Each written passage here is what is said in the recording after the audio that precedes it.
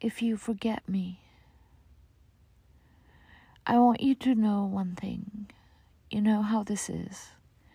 If I look at the crystal moon, at the red branch of the slow autumn at my window, if I touch near the fire the impalpable ash or the wrinkled body of the log, everything carries me to you, as if everything that exists, aromas, light, metals, were little boats that sail towards those isles of yours that wait for me.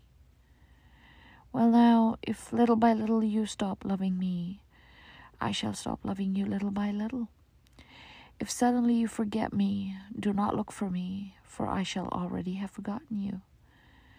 If you think it long and mad, the wind of banners that passes through my life, and you decide to leave me at the shore of the heart where I have roots, remember that on that day, at that hour, I shall lift my arms and my roots will set off to seek another land.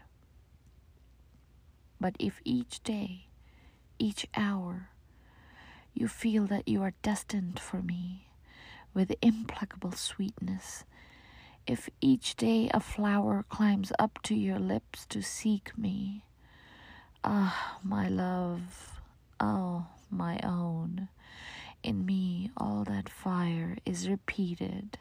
In me nothing is extinguished or forgotten.